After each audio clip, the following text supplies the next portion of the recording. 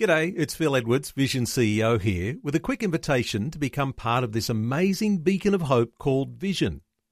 Together we can put our love into action to help people of all kinds build or rebuild their lives on the truth of God.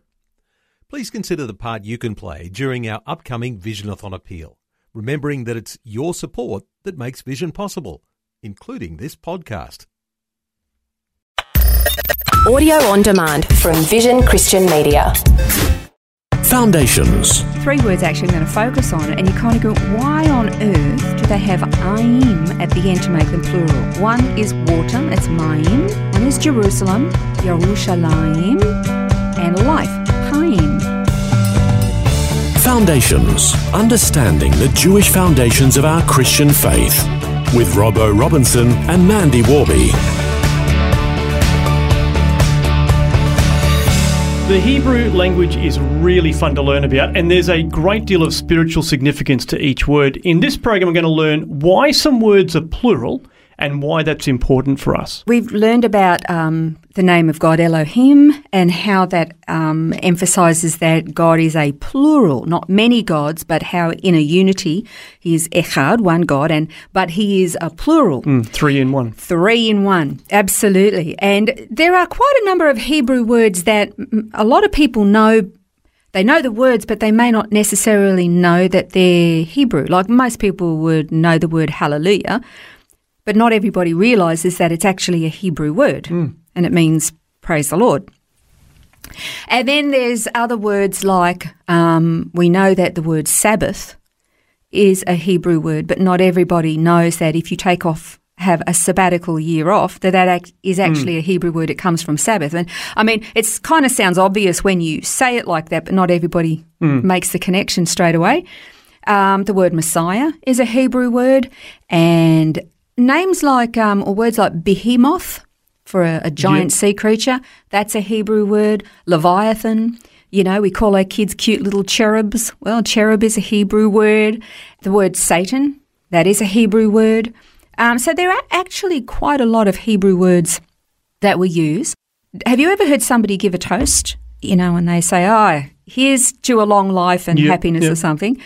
Well, in Hebrew, to say to have a good life is, you would say l'chaim. Le means to, and chaim, which is, we would spell it Chaym. Chaim is life, to life. Well, there are several processes in the Hebrew language that can make something a plural. One of them, there are a number of them, but one of them is the ayim, A-Y-I-M, ayim, on the end of something would make it plural. So therefore, if you say l'chaim, to life, you've actually just made life a plural. Well, how can... 2 lives. Two lives. Hold that thought, because that's really, really interesting. We'll get to it in a second. Okay. You think, why is that a plural? Don't understand. You mentioned before, there's such an incredible spiritual significance pretty much to all Hebrew letters, the names of the months of the year. There's so much spiritual significance to the meaning behind numbers. Everything is important, even down to something being a plural. Okay, now I'm not particularly a Hebrew speaker.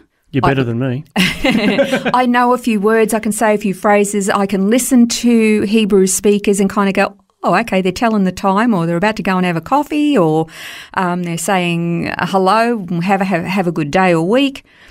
But that's pretty much it. I can't actually have a conversation with anybody.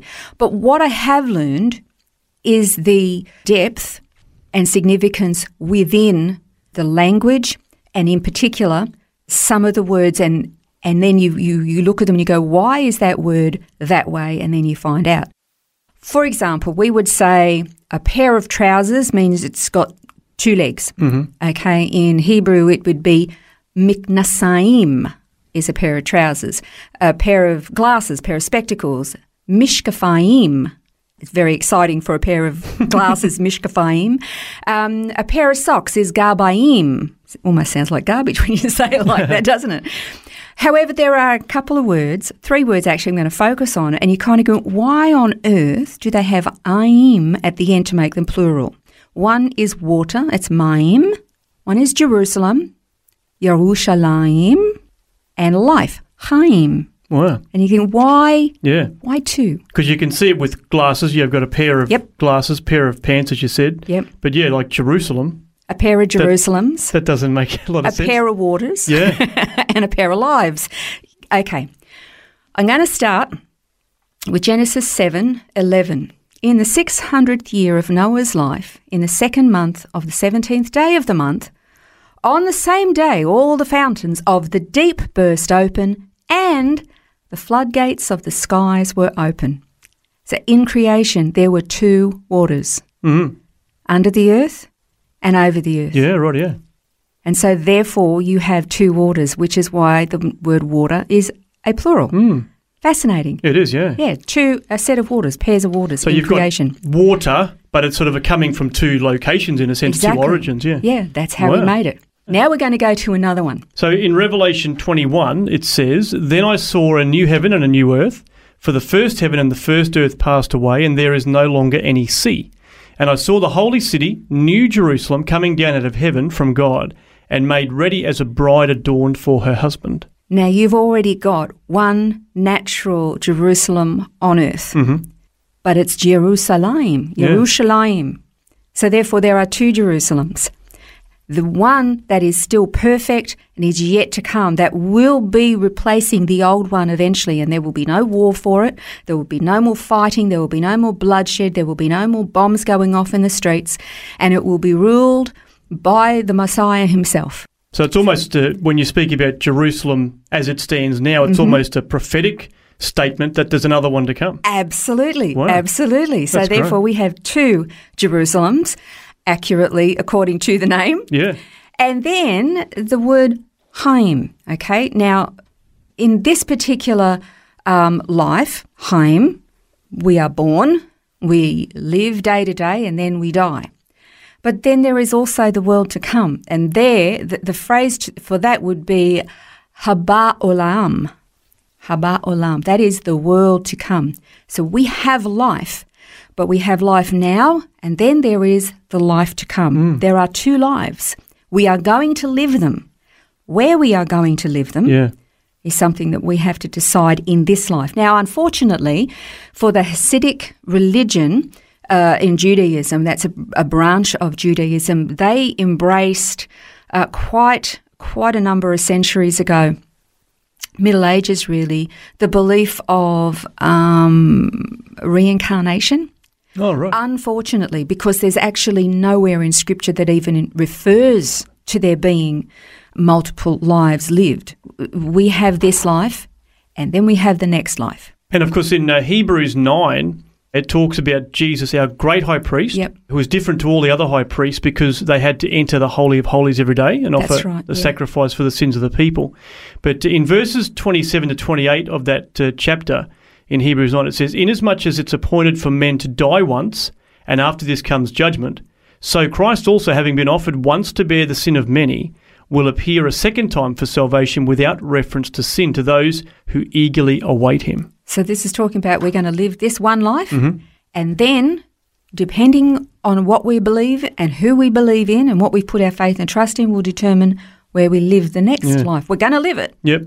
You just have to determine where we're going to live it. And that is why life in Hebrew is Chaim, because there's two lives. Reminds me of the saying, we live once and die twice, or live twice and die once. Exactly, yes. Yeah. So it's really fascinating that even simple words like the name of the holy city, life, and water have deep spiritual significance, but also it's borne out through the Word of God. It's just an ordinary word, water, Jerusalem, and life. And yet, Scripture determines there's two. The two are definitely better than one. Absolutely. No question about it. That's amazing. Some great additional notes you can find online on this teaching. You'll find it at vision.org.au/foundations. On the next program, we are going to explore the life of Daniel and the prayer life that he lived. This has been Foundations, a look at the Jewish foundations of our Christian faith. For study notes, resources and more, see vision.org.au/foundations. Thanks for taking time to listen to this audio on demand from Vision Christian Media. To find out more about us, go to vision.org.au.